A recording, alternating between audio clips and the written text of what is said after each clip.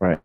Father, let the words of my mouth, the meditation of my heart be acceptable to you. Guide me by your Spirit. Pray that those who are listening would have open hearts. Have your way in this place. We love you. Pray this in Jesus' name. Amen. All right. We had a really great talk in leadership, and I was just going to punt my message completely and do something different, but I think I can work them together. So I'm going to be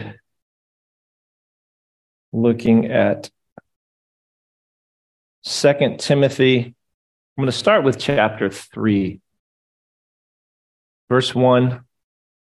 Realize this, that in the last days, difficult times will come. When did the last days begin?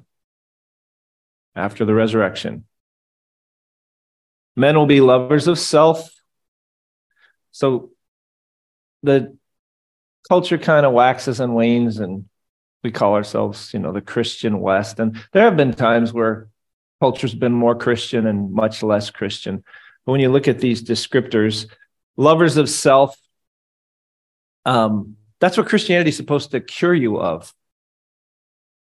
You're supposed to, it kind of flips your heart around so you're not all obsessed about you.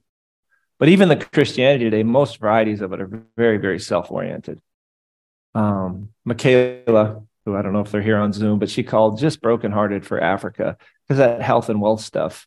She's like, these people aren't even born again. It's just another way to manipulate supernatural powers for selfish ends. They're not. We're born again. We're changed so that we are like Christ. We live for others. That's how you know somebody's really born again. And so much of our Christianity, it's how do I manipulate God for me? But anyway, just you go through this list. The last days, it's going to be tough because even in religion, it's going to be self-oriented, lovers of money. That's why a lot of people don't want to come to church. They're all about money. This is all they ever want is money. You got pastors with 3, 4, $20 million jets, that kind of stuff. Boastful, arrogant, revilers, disobedient to parents, ungrateful, unloving. He's just talking about culture, but then culture infects the church.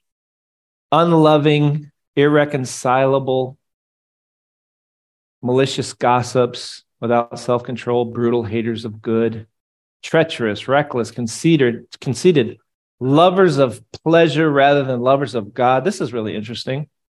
Right now, what's going on in the church?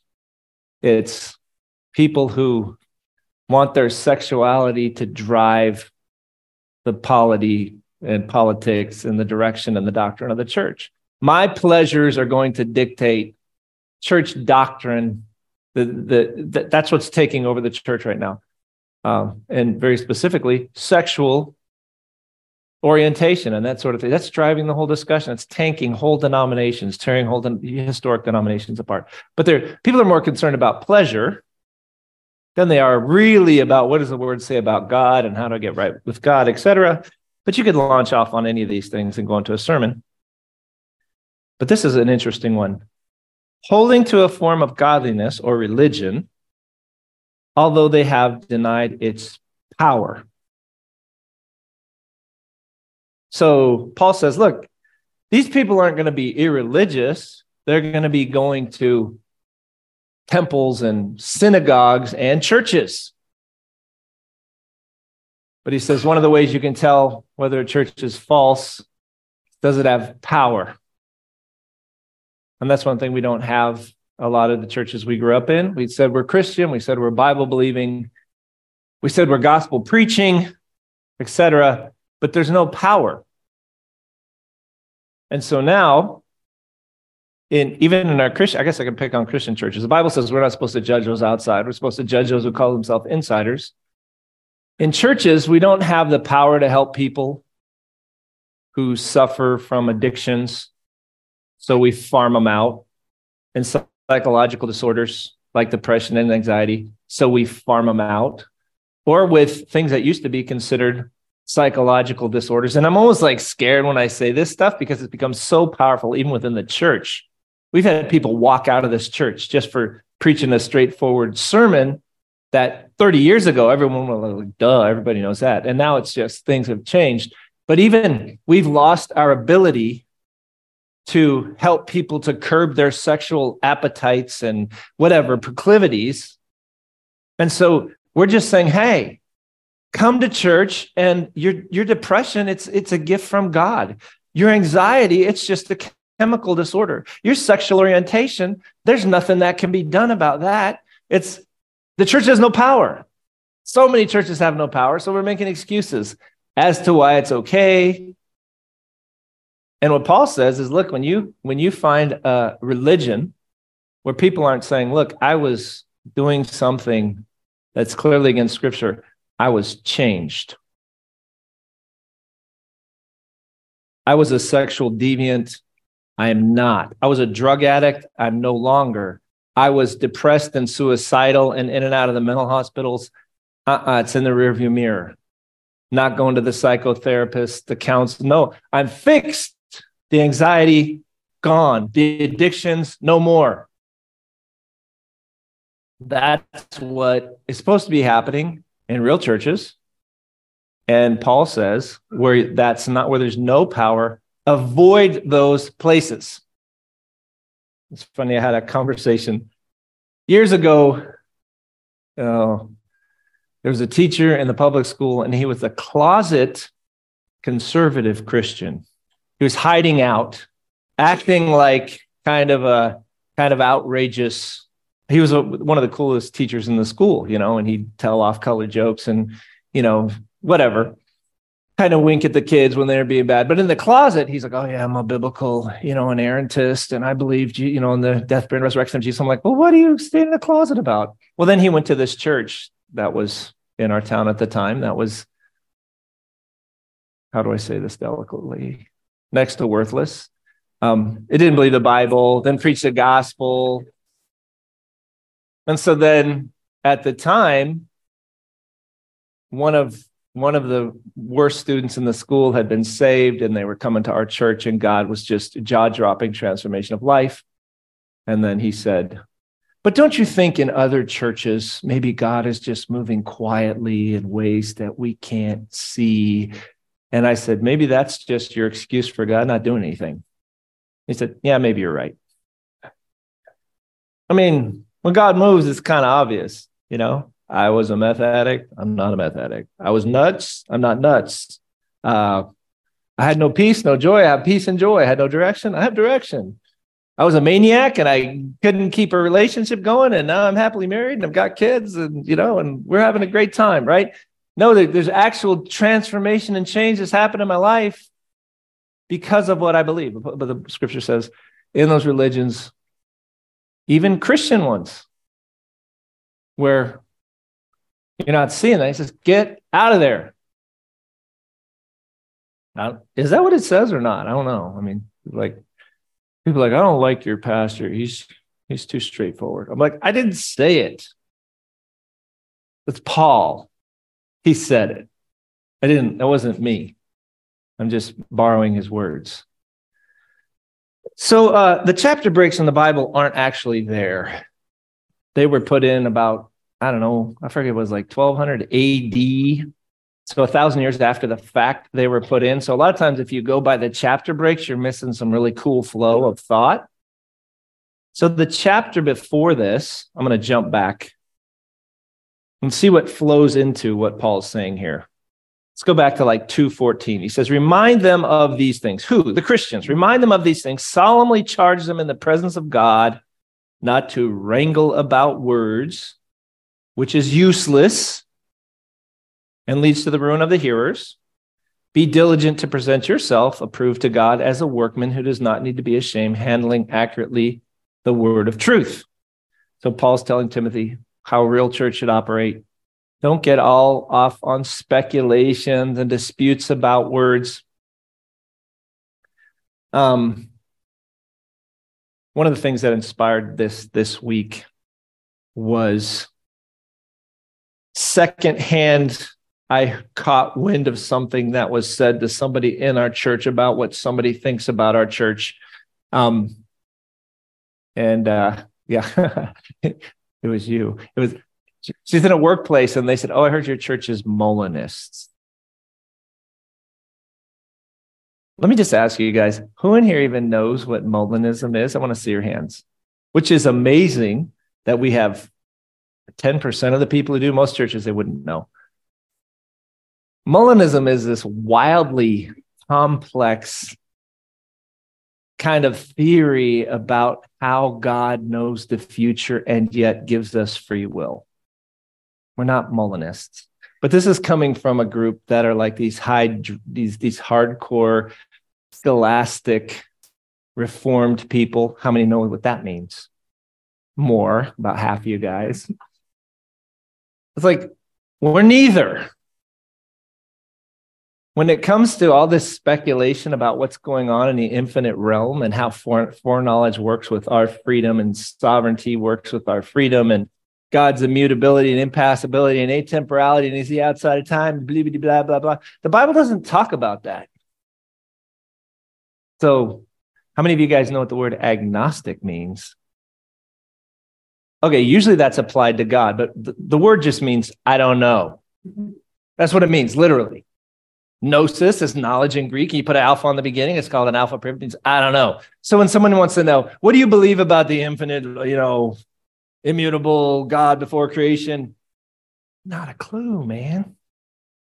I'm not a Molinist and I'm not a scholastic reformed dude, but I guarantee that if some hardcore Calvinist is listening to me, there's like a 99% chance I've studied Calvin deeper than that individual has, because I took a whole year to read the Institutes and the 20,000 pages of his commentary. So most people aren't even aware that those exist. But anyway, I'm not that, and I'm not this.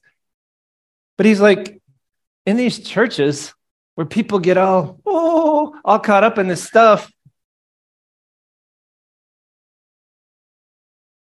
it ends up cutting their hamstrings.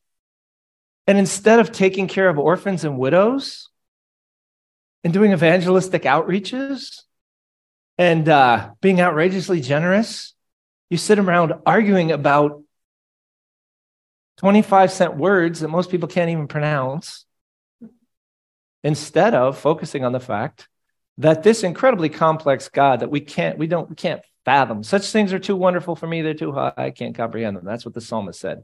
Job gets in trouble for thinking he can talk about this stuff. That's just what we do now in our churches. God finally shows up and he says, who is this who darkens counsel by words without knowledge? For Pete's sakes. If he was a little less polite, he'd say, would you shut up? Oh my goodness. Come on, Job. You got the brain the size of a pea. I'm infinite God. You can't do the math. You can't do the physics. You can't. So what God does is he comes to us in a person, Jesus Christ. And Jesus isn't just there to die for us so we can get to this metaphysical mystery. He's also there to present a person to us that we can engage and we can relate to, etc. So I know this stuff. And I don't want to go into it. This is like, those of you who know me, I know this stuff. I gagged on it. And I'm like, that's not where the action is. You look in history. You walk with Jesus. God came to us because we're too stupid to get to him. We can't crack the God code. We can't do that stuff. Well, anyway, Paul's like, that's one of the things he says, don't get all caught up in. Just walk with Jesus. And then he says, handle the word accurately. So stay away from that kind of highfalutin. I could go off too much on that. We borrowed most of those big theological terms, or a lot of them, from the ancient pagan Greeks. Most people don't know that. Even pastors that got their degrees at seminary. Immutability, impassibility, atemporality, simplicity, all these big words that we think apply to our God, Jehovah, we borrowed them from pagan Greeks because the Bible didn't try to crack the God code, and the ancient Greeks did. Let's borrow what they said and baptize it and say this is. Maybe they got it. Maybe the Greeks got it. I'm like, I don't know. I don't care. I'm walking with Jesus. Jesus is kind. Jesus loves people. Jesus wants to go to the oppressed and heal the sick and set people free from demonic bondage. So Paul's like, okay, this is one of the things he tells Timothy. Don't get all caught up in that stuff. He also says, know your Bible deeply. Because you don't have to know all these big words or take a Greek word and talk about the etymology and the case and the, the number and the gender and the blah, blah, blah. You can kind of, if you read the Bible and you get to know it at kind of I don't know what I would say, more of an overview, you find the big themes come out. So people argue over the word, the Greek word for homosexuality. Just read the book. You don't have to go into how, 5th century Greeks were using it in temple conversations, whatever. Just read the book and you'll see this basic practice is out of bounds. So Paul says, learn how to handle the book. Don't get caught up in these distracting conversations about words. You'll find the big themes, etc. Be diligent, study, know the book. Right now we're in a time where Christians don't know the book. You need to know it chapter, verse, and if you learn it just in English and you don't learn the Hebrew and the Greek, you'll be just fine if you're prayerful and you're humble, and you'll be fine because the Holy Spirit can speak to you through the English, and you could be a PhD in Greek or Hebrew and miss everything if you have a hard heart, or you're determined to make the Bible say what you want it to say instead of saying what the Spirit's trying to say through it. So these are just things that Paul is saying to the church. How do you have a church that has power? Well, avoid this kind of hoity-toity intellectualism that ends up obsessing over little things, brings a lot of conjecture into the Bible that Paul and Isaiah didn't see fit to talk about. Why are we talking about it? Why do you do evangelism if God's predestined people? Don't know, don't care. I'm perfectly happy not looking at these questions at all. But this isn't really what I wanted to emphasize, but maybe it helps somebody. Avoid worldly and empty chatter. It will lead to further ungodliness. So somehow when we get caught up in those things, we end up practicing a religion that isn't what's in the New Testament. One of the biggest problems with people that get all caught up in this, they lose their ability to pray. Anybody that studies too much theology almost inevitably will lose their ability to pray. Our church prays, and we pretty regularly see miracles. Just some of you guys, because we're in it, you're not going to appreciate it until you're down the road. They actually happen so regularly, so frequently that you're, oh yeah, whatever. Crazy person off the street, drug addict, insane guy, whatever. Yeah, now they're healthy and whole, and criminal, restored, married, having kids. And in this, even what the church says is impossible. Oh, former homosexual, married, now has kids, moving on. Those kind of things all happen in this church. Why? Because we pray. That's it. Because we pray. Most churches that say they're Bible believing, etc., today don't pray. And I'm not being judgmental. Go online and look. The biggest churches don't have prayer meetings because it doesn't make sense to us, because we've gotten all caught up in the things that chasing out things the Bible tells us. Those are just beyond you. Leave them alone. What is prayer? Prayer is God revealed himself in Christ. Christ cares deeply for people. Jesus wants people saved. Jesus wants us to look like him, act like him, lay our lives down for people, bring the gospel, go to the broken, the outcast, the neglected, those in bondage, the demonized, and set them free. That's what. And so prayer is, God, I got no power to do this on my own, but you've left me here as your emissary, as your representative. We need your power in this situation to get it done. That's what prayer is. So God, release to us your supernatural power so we can do the impossible. That's what prayer is. That's pretty much what it is all the way through the Bible. But if you study all this stuff and you get all caught up in words and you think you're cracking the infinite God code and whatever, prayer no longer makes any sense to you. Well, actually, God is infinite and he's in control of everything. And if he's in control of everything, your prayers don't actually accomplish anything, you naive person. So prayer doesn't actually change God. It changes you. Nobody in the Bible talks like that, ever. That's only for people who think they've cracked the infinite God code. People in the Bible pray like this. Seriously. They fast because they're throwing their whole being into a request. Think about Elijah, with the prophets of Baal. Let it be known this day, that there's a God in Israel, that I'm your servant. Daniel, open your eyes, open your ears, look at the devastation. Moses, your name is being, at stake here, God, your reputation. They're just dealing with a person. How does that relate to this? I don't care. We got to get back to that if we really want to. Go ahead and study all this stuff. I just roll my eyes at these guys because Molinism is just kind of a spun out, super complex variety of Arminianism. And yeah, there's some good guys who are apologists, whatever that is. But you're not going to become, even if you're a super intellectual Arminian, you're not going to become a great intercessor because you're still saying God knows the future. So he actually knows what's going to happen when I pray. So come on, guys, have you done that? Anybody in here done that? It's just so good for your prayer life, isn't it? Just so helpful. Don't do it. Nobody in the Bible does it. You go to God because he loves you and he wants to break in and he wants to do good things, and good things are good things and bad things are bad things. And a demonized person who remains in the mental hospital, that's not a good thing. That's a bad thing. So Jesus wasn't into that. He's into the demonized person getting out of the mental hospital. And a sick person, getting well, that's a good thing. A sick person staying sick, that's a bad thing. Jesus is into good things. That's why Jesus kept saying over and over again, you got to be like a child. The super smart people are never going to get this. They're going to run our institutions. They're going to have big churches. People go, oh, he's so intelligent. He got a degree from Oxford, Cambridge. Wow. I want to go there. But are they seeing Jesus like miracles? Are they powerless? Paul said there's going to be powerless. So one of the things he says is, avoid this kind of high-minded stuff.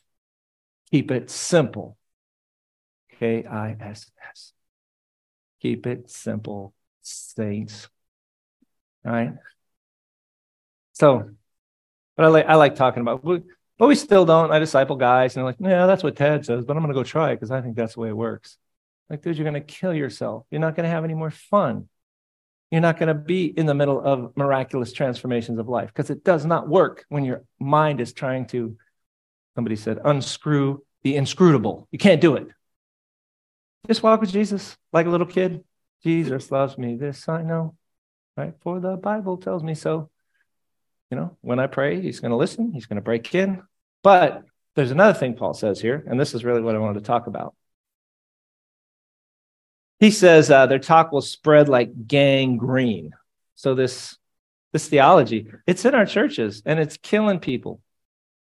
It's a terrible visual, but it's very effective. Slitting your hamstrings, terrible visual. I mean, just like graphic. But that's what we're doing when we get all philosophical, way beyond what anything in the Bible, what they're saying in the Bible. Keep it simple. How does that relate to infinite God? I have no clue. I don't care. Doesn't matter. God's come to me in a form I can understand, I can relate to, I can engage like Jacob. I can wrestle with. I'm not going to let you go till you bless me. It's like, well, you're offending the sovereignty of God. Well, all through the Bible, God seems to like it. It's like when I wrestle with my little kids. It's like, oh, you got me. Oh, you got me, right? Like, how dare you? I'm going to throw you across the room because I have so much more power. No, God wants us to engage him. He wants us to engage him authentically. And in the wrestling, we're changed. We're transformed and our faith is expanded and we do more good in the world. And he just enjoys watching us be a part of miracles. What's more fun than being part of a miracle? I didn't get one amen. Seriously. It's amazing. So he says their talk will spread like gangrene, etc. I'm going to jump over this. Next, he talks about some people that brought some nonsense into the church. Verse 19, nevertheless, the firm foundation of God stands, having this seal. The Lord knows those who are his. Let everyone who names the name of the Lord abstain from wickedness. So when it all comes down, when you're in a church that has God's stamp of approval on it, there's power. There's supernatural things happening. I remember when Nicodemus, remember that story? Nicodemus went to Jesus in the middle of the night. And he said, we know that God is with you because no one can do the things that you do unless God is with him. And so in a church where God's moving, an honest person will say, we know that God is in that church because supernatural things are happening. That's why when I was young, I used to love the Brooklyn Tabernacle in New York. Because again, the greatest miracle is not blind eyes seeing, or the lame walking. That's all fine and good, but these bodies are going to die eventually anyway. The greatest miracle is a transformation of heart from a selfish little me monster into a Christ-like giver. That's really what the whole operation is about. That's why we're here, is to make us like Christ. But I love the Brooklyn Tabernacle, and they're not averse to miracles and prophecies and all that, but lives are transformed. They've got this huge choir, and in the choir, they've got former, crackheads and prostitutes and criminals, and then every race as well. And it's just, you can't go to that church and say, this is not humanly possible. God's in this place.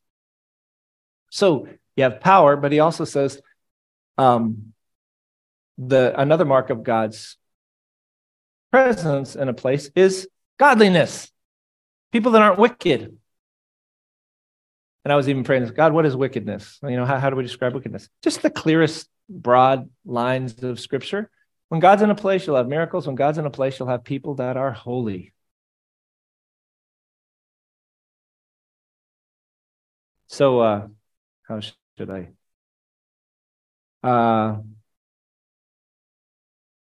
Any of you guys ever been in an accountability group? I didn't finish my question. Okay. Where, especially you guys, maybe there's 5 guys, and it's just, these are supposed to be Christian guys holding each other accountable. Dude, I'm just totally blown it. I got no idea how to get out of this. And yeah, me too, man. It's just really stinks. I don't know, man. I'm just how about you? Oh, dude, I just can't. But all the way around the circle. I just remember being in groups like that. What is the problem? That is a sign that God is not working. We're supposed to go around our accountability groups and say, a victory, a victory, victory, victory.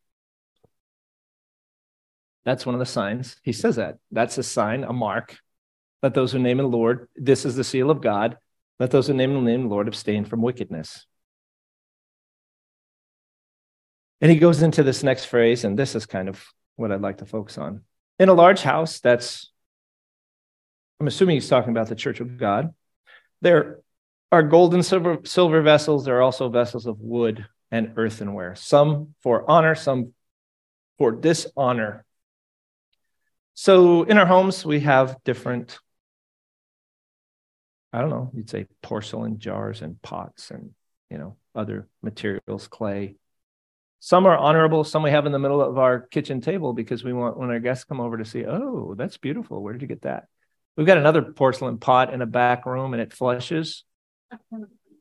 Not the most honorable thing in our house. We got another, I guess you could call it a jar, but it's made of plastic, out in our backyard. We don't pull that in and to show our neighbors, whatever. So God says, yeah, God's going to use everything. He said there's some vessels that God honors and he uses for honorable purposes. And then there's some other, God uses everything.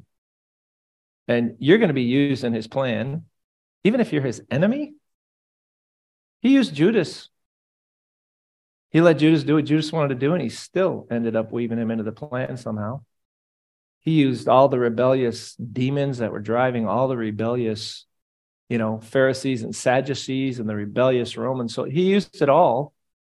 So even in his house, he said, there's people that God uses for honorable uses, and then there's people that just kind of take care of the messy stuff. What do you want to be? Well, I want to be a vessel for honor. What do you think that means? I think that means being a part of God's kingdom manifesting on earth in the lives of other people, and I want to be right in the middle of all that.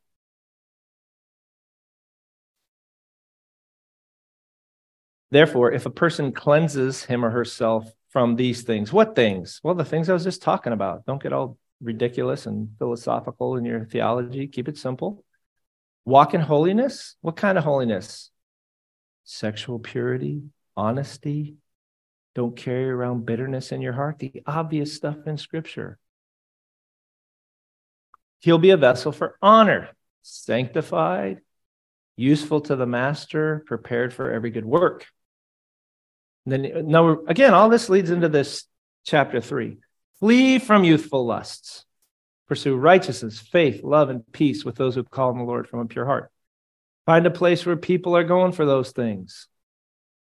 Find a place where people make you nervous because they know the Bible better than you do, and they're better at evangelism than you are, and they're holier than you, and they've got a better marriage than you do. They're better at everything than you are. They're more like Jesus than you are. And hang around with them. And guess what? Your game's going to come up. And it's going to teach you humility. Yeah, it's easy for us to go, I was thinking, I'm an MMA fighter and I want to feel good about myself. I can go to some kindergarten, play yard and trash everybody. Like, I'm the champion. Like some of you guys can go to some church, and you got some little 10-week Bible study course under your belt. They'll hire you as the assistant pastor or the youth pastor, whatever. Go to a place where people, they push you. They challenge you. You guys push me. That's why I love this place. And my CD group, man, I've had guys in there and I'm like, man, I'm going to have to up my game. These guys are the way people go after people in evangelism and just towing the line, to have all these young men. It's so rare, I may shock some of you women, to have a church where you have a huge percentage of the guys that are totally walking in victory over pornography. Total victory. That's just not a thing in any other church I've ever been a part of. But just like to have people that have their game functioning at a high level in prayer, seeking the Lord, walking in all this stuff. He said, find those people and hang out with them. But here he says, to have God's favor on our lives, we have to purify ourselves. And so this is, I guess this is where I'll kind of jump tracks and talk about a little bit of what came up this morning. Lord, help me to do this well. I don't want to step on toes or offend or anything. So our church is impossible. Not relationally. It's amazing. We don't fight in the leadership thing. We meet at 9 and we go, or 8:30, and we go till today, we went till 10:15. Just really constructive stuff, and we're solving impossible problems all the time. But what we do is impossible. And last week, we've got some guests here. This kind of stuff happens pretty regularly. A couple weeks ago, we had someone who was going to kill themselves. They turned a gun in. I gave it to Richard as a police officer. We started praying. They're in one of the discipleship houses. We determined it wasn't fair to leave them in the house to the guys that were in the house. And so last week, what do we need to do? We need to have a little conference with him. We're going to try to get him into Teen Challenge, which is a very intensive, almost like a solitary confinement kind of a Christian rehabilitation ministry. It cost $1,000. We have 4 people on staff with maybe 100 people call this their church home, which is impossible. So we don't have a ton of money, but we just are always doing this kind of stuff. And so once you guys find out that he's going to Teen Challenge, I don't think it took an hour for there's $1,000 and get him off the Teen Challenge. Those kind of things happen all the time here. And so we just are always doing the impossible.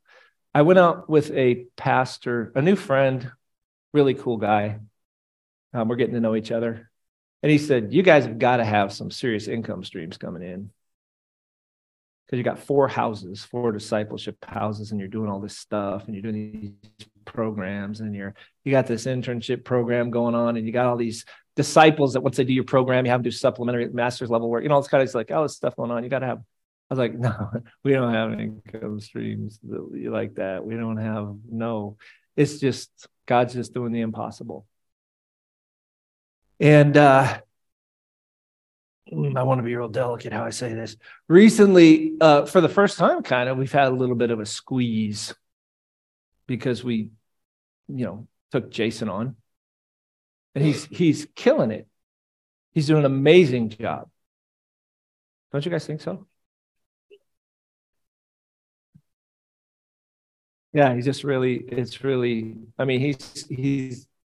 always like, I don't feel like I'm doing enough. Like, shut up. But he takes our hardest cases.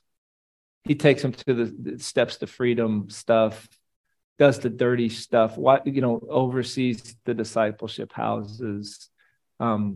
just really cool. And he's really great with his young family and just a great example.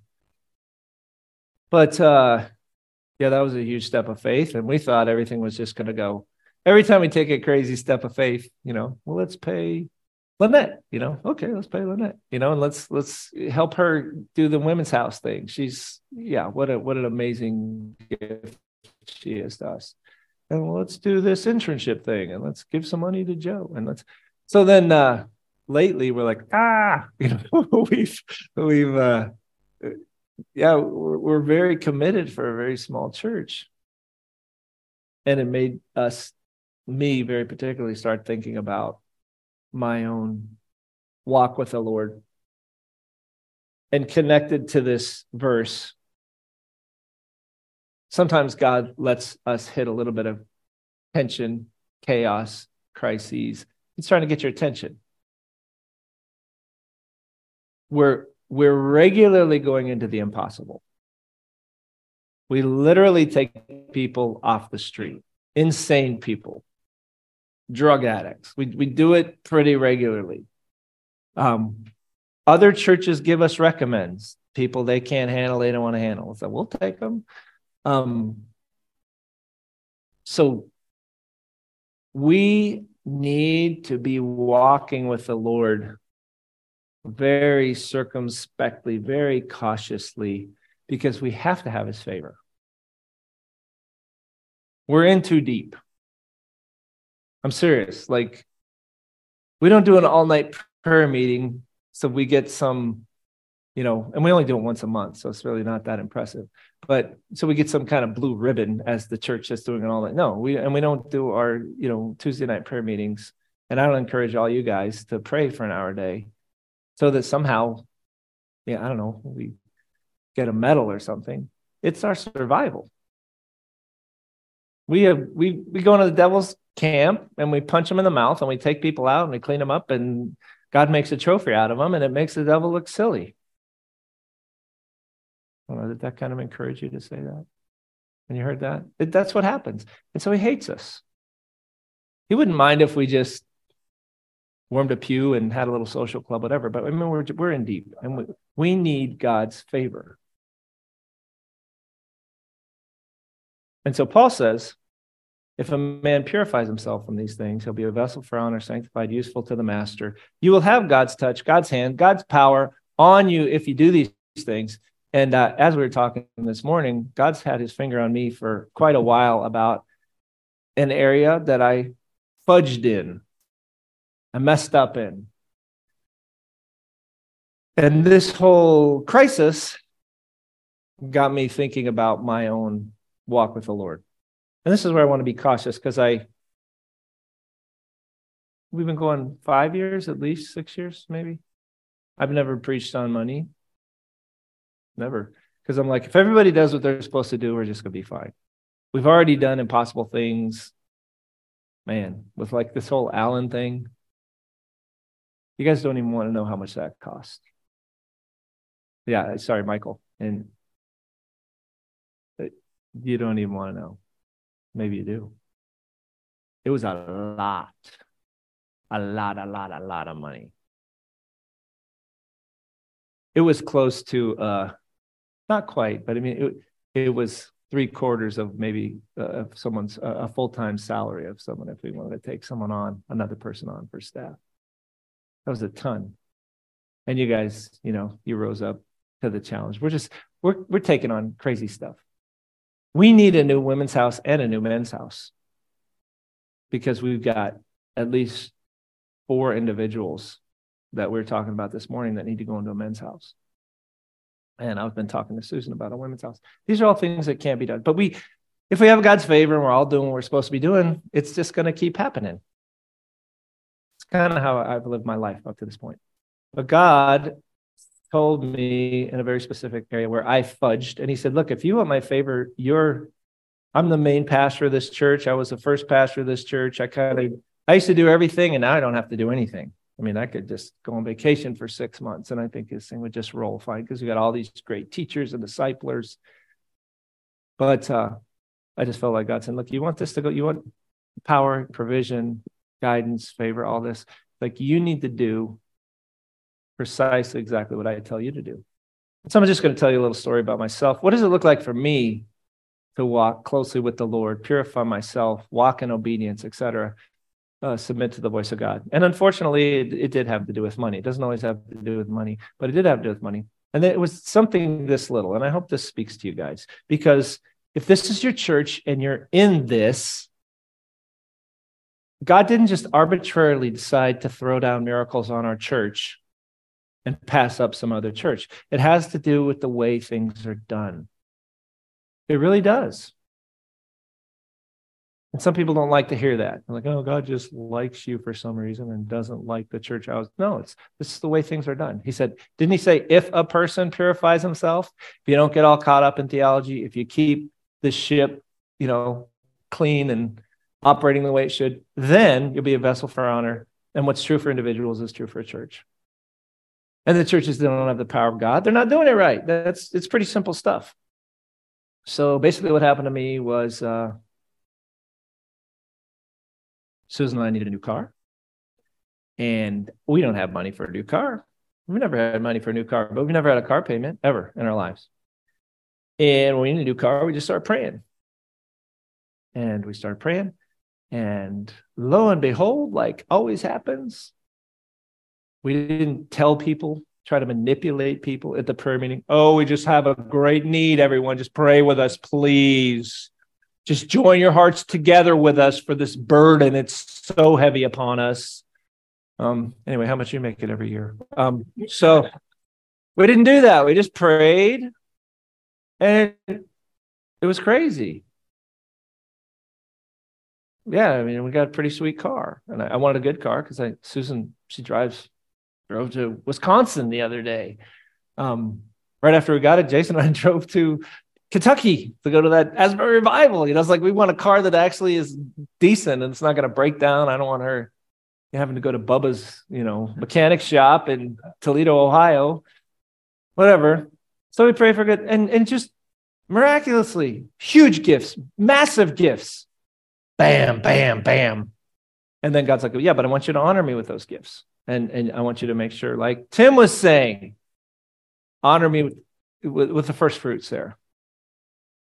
And I guess I'll be specific. I felt like it was a little over $2,000 that I felt like God wanted me to give to a couple different things. And so I took care of about half of it. And then I said, I got caught up in a car buy, and I said, I'll take care of this afterwards.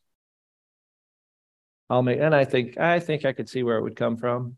And lo and behold, after all the rigmarole and the expenses and the DMV and taxes and whatever, there was no more money. And so for a couple months, I realized that what God had asked me to do, I didn't do. And had I done it, our church wouldn't be in quite the financial bind that it's in right now. And we're not desperate, but it's a little concerning. And it just made me think, not just with money, with prayer. I'm not going to look at anybody. We have an all-night of prayer because we have impossible situations. I don't want to be too graphic, but I mean, I had a gun in my hand that someone was going to put their brains on the wall of the discipleship house because they were demonized. And we're confronting problems like this all the time. Not looking at anyone. Did you decide that maybe the all-night prayer thing, even though the Lord was saying go, you convince yourself that it wasn't really necessary, and maybe not that, even though the Holy Spirit was? How about your time with the Lord in the morning? Paul says, be diligent to present yourself approved as a workman who doesn't need to be ashamed, handling accurately the word of truth. I encourage every single guy I disciple. We are so far behind the people in Scripture and history who are awesome. Take at least a half hour a day just to memorize because you don't know that book. And when I was younger, and I'm not going to go into at least a half hour because we're so far behind. and get in the habit of learning how to pray for an hour a day. That's outrageous. Well, show me from scripture and history how it's outrageous. Jesus didn't pray an hour a day. The apostles didn't pray an hour a day. George Mueller didn't pray an hour a day. Hudson Taylor didn't pray an hour a day. D.L. Moody didn't pray an hour a day. The early people in the Salvation Army, when they were a force, didn't pray an hour. There's Methodist circuit riders. Everybody and their dog prayed for at least an hour a day in all of church history when the church was something great. But then we make excuses as to why, right? So just for me, this financial thing, God is like, Tad, you have to be walking tightly in step with me to go where this church is going. Financials is just one thing. It's kind of obvious, but spiritually as well. You need to be where you need to be. You need to meet with who you need to meet with. Man, sometimes God says, call this person. I'm like, I don't want to. This person is impossible, Lord. Keep going after him. Keep going after him. Keep going after him. Keep praying for him. There's somebody going on a missions trip. I wanted to get a new part for my mountain bike. Give that money to that individual, right? Just being very sensitive to his spirit. So,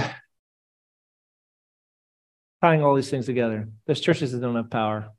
There's churches that do have power. There's individuals that do have power. There's individuals that have the touch of God on their life. One of the things that the people who have the touch of God on their life do is they keep it very simple, according to Paul. Another thing is they're mighty in the word. We also have seminars on Saturday. You have more important things to do than get together with a bunch of people that maybe know a lot more than you do, or if we're really disciples, to train so that you know the word, you know theology, you know history, you know apologetics, you're ready to go. So are we where we're supposed to be? But anyway, we're not getting caught up. We're keeping it simple. We're walking in holiness. Some of you guys, not everybody's supposed to be in a CD group. But my CD group, since we formed them, for those of you who are new, core discipleship groups, I've had a tighter walk with the Lord than probably ever in my life. Are they fun? Not necessarily. I like all the guys in my CD group, and I'm friends with them. It's not the most fun meeting. Were you in the Word and in prayer? Yep. How's your soul? What don't you want me to know that you did this week? Those are the kind of questions we ask. Are you doing anything else? Are you walking in holiness? Are you in prayer, etc.? We have about 6 or 7 questions we ask each other, 5 guys. Are you supposed to be in one of those groups? Well, probably not, because, they probably don't like me anyway. Or I didn't ask for your opinion. You're supposed to be my slave. If Jesus is your Lord, you're his bond slave. You just do what he says. So I guess my challenge to you is I want to be a church where God is moving. I want to be a church where God is moving more. God is moving. I want to be at a place where God is moving more. I want to see more miracles. But it's not just about the pastor doing it. It used to be the Tad show pretty much at my previous church. What's Tad going to do? Tad going to lead someone to Christ? Is Tad going to disciple somebody? Now God's using dozens of people in this church. I mean, it's super cool. I mean, people are leading people to Christ, and people are praying, and people are going on mission. It's really awesome. Everybody in this place has to be on their game. So if a person purifies himself from these things, are you getting all off into this heady Christianity and the Lord saying, hey, this is not the track. Go back to the basics. Keep it simple. Go out and witness instead of reading those big, fat apologetics books. There'll be time for that, but not at the expense of the more important things, the widows and the orphans and the lost. Are you spending your time getting to know the word? Are you hanging around people you should be and getting away from the people you shouldn't be? Some people want to come to this church, and God says, you're not supposed to be in this church. I say, get out of here. Go to the church you're supposed to be at. Some people are supposed to be in this church, but they don't want to be a part of this church because we're that church. That's what we were in Ellsworth, too. We were that church. Now, I don't want to be in that church. I want to be in the church where all the respectable people go. The point is, do what the Lord's asking you to do so that we can have his favor. So we're in a little bit of a financial crunch. If everybody does what we're supposed to do, end of discussion, we're fine. I really believe that. We're fine. We're just fine. So we have an impossible situation where someone's going to kill themselves and they're demonized and whatever. Everybody does what they're supposed to do. Within a week, he's in Teen Challenge. He's there right now. This was a crisis last week, and he's there now because people are doing what they're supposed to do. Opening up their home, also saying no sometimes. You know, when the Lord tells you to say no. So hopefully I've made my point, and hopefully I blended what I wanted to say, Paul was saying, with what was going on in that room. But I need to kind of, I want to ask you guys, and it's a pretty good time to do it at communion. And I've even done this perfectly with timing. So Jason can come up here and do have the last 15 minutes for communion. This is a time where we kind of renew our vows to the Lord. Are you walking in obedience to what you know God has asked you to do? I'm not dating the wrong person. I'm not going to the wrong church. I'm not mishandling my money. I'm not fudging on something that the Lord asked me to do. He asked me to share Christ with my roommate, and I keep putting it off. He asked, and with young people, it's always break up with that person and stop being foolish. It's not going to work. Did you do it? Are you in the wrong job or are you in the right job? There's only one reason. Any question we have, there's only one reason. Why are you living in this house? Why are you hanging out with this friend? You know, there's only one answer. I feel it's what God wants me to do. Are you walking in obedience to all that you know the Lord's asking you to do if you're born again? Now, if there's someone in here who's not born again, you don't know what in the world I'm talking about. And this morning, I'm like, hey, get on the team. Because if you're not born again, I mean, this isn't even for you. This is for those who believed in the death, burial, and resurrection of Jesus. They've given their lives to Jesus, and Jesus has given his life to them. And they said, I'm going to serve you no matter where I am. You know, if I own the ice cream store, I'm going to serve him in the ice cream store. You know, if I'm a teacher, I'm going to serve him with all my heart where I'm at. But if you're not born again, you're still on the outside, and you need to be forgiven. You need to be changed so you can get on the team. But for those of us who are born again, which is most of the people in this room, this is the time to say, am I walking in step with the Lord so I can be that vessel for honor, so that God's favor can continue to rest on this church, so that we can keep doing the impossible? Because I love this place. I love doing life with you guys. I look out on this. I've been in other ministries where there's tension. I look out and I'm like, hey, maybe you guys got a problem with me, but I don't know about it. Because I'm at peace. I feel like I'm at peace with all you guys. We get together for prayer. The Bible says one heart, one mind, striving together for, with one purpose. But I just want to put the finger on each one of you guys. Like me, is there something you're fudging in? Is there something, some misstep, something you didn't do that you put off, something that you need to surrender? Some of you guys just need to, maybe for the first time, just lay it all down. And this is supposed to be just maintenance. For those of us who are born again, reaffirm, Jesus, I believe you died for me. I believe you shed your blood for me. You gave everything for me. I'm going to, in a fresh new way, affirm my faith in you, but surrender afresh to you. So I hope that was helpful. And I'm going to say a word of prayer and then let Jason come up and lead us in a time of communion. So Father, we come before you in Jesus' name. Like the psalmist said, search me, O God, know my heart. Try me, know my anxious thoughts. See if there's anything hurtful in me. See if there's anything that's hindering your kingdom, your cause. It's not bringing blessing to me and others. That's actually going to harm me, harm other people. Search us, oh God.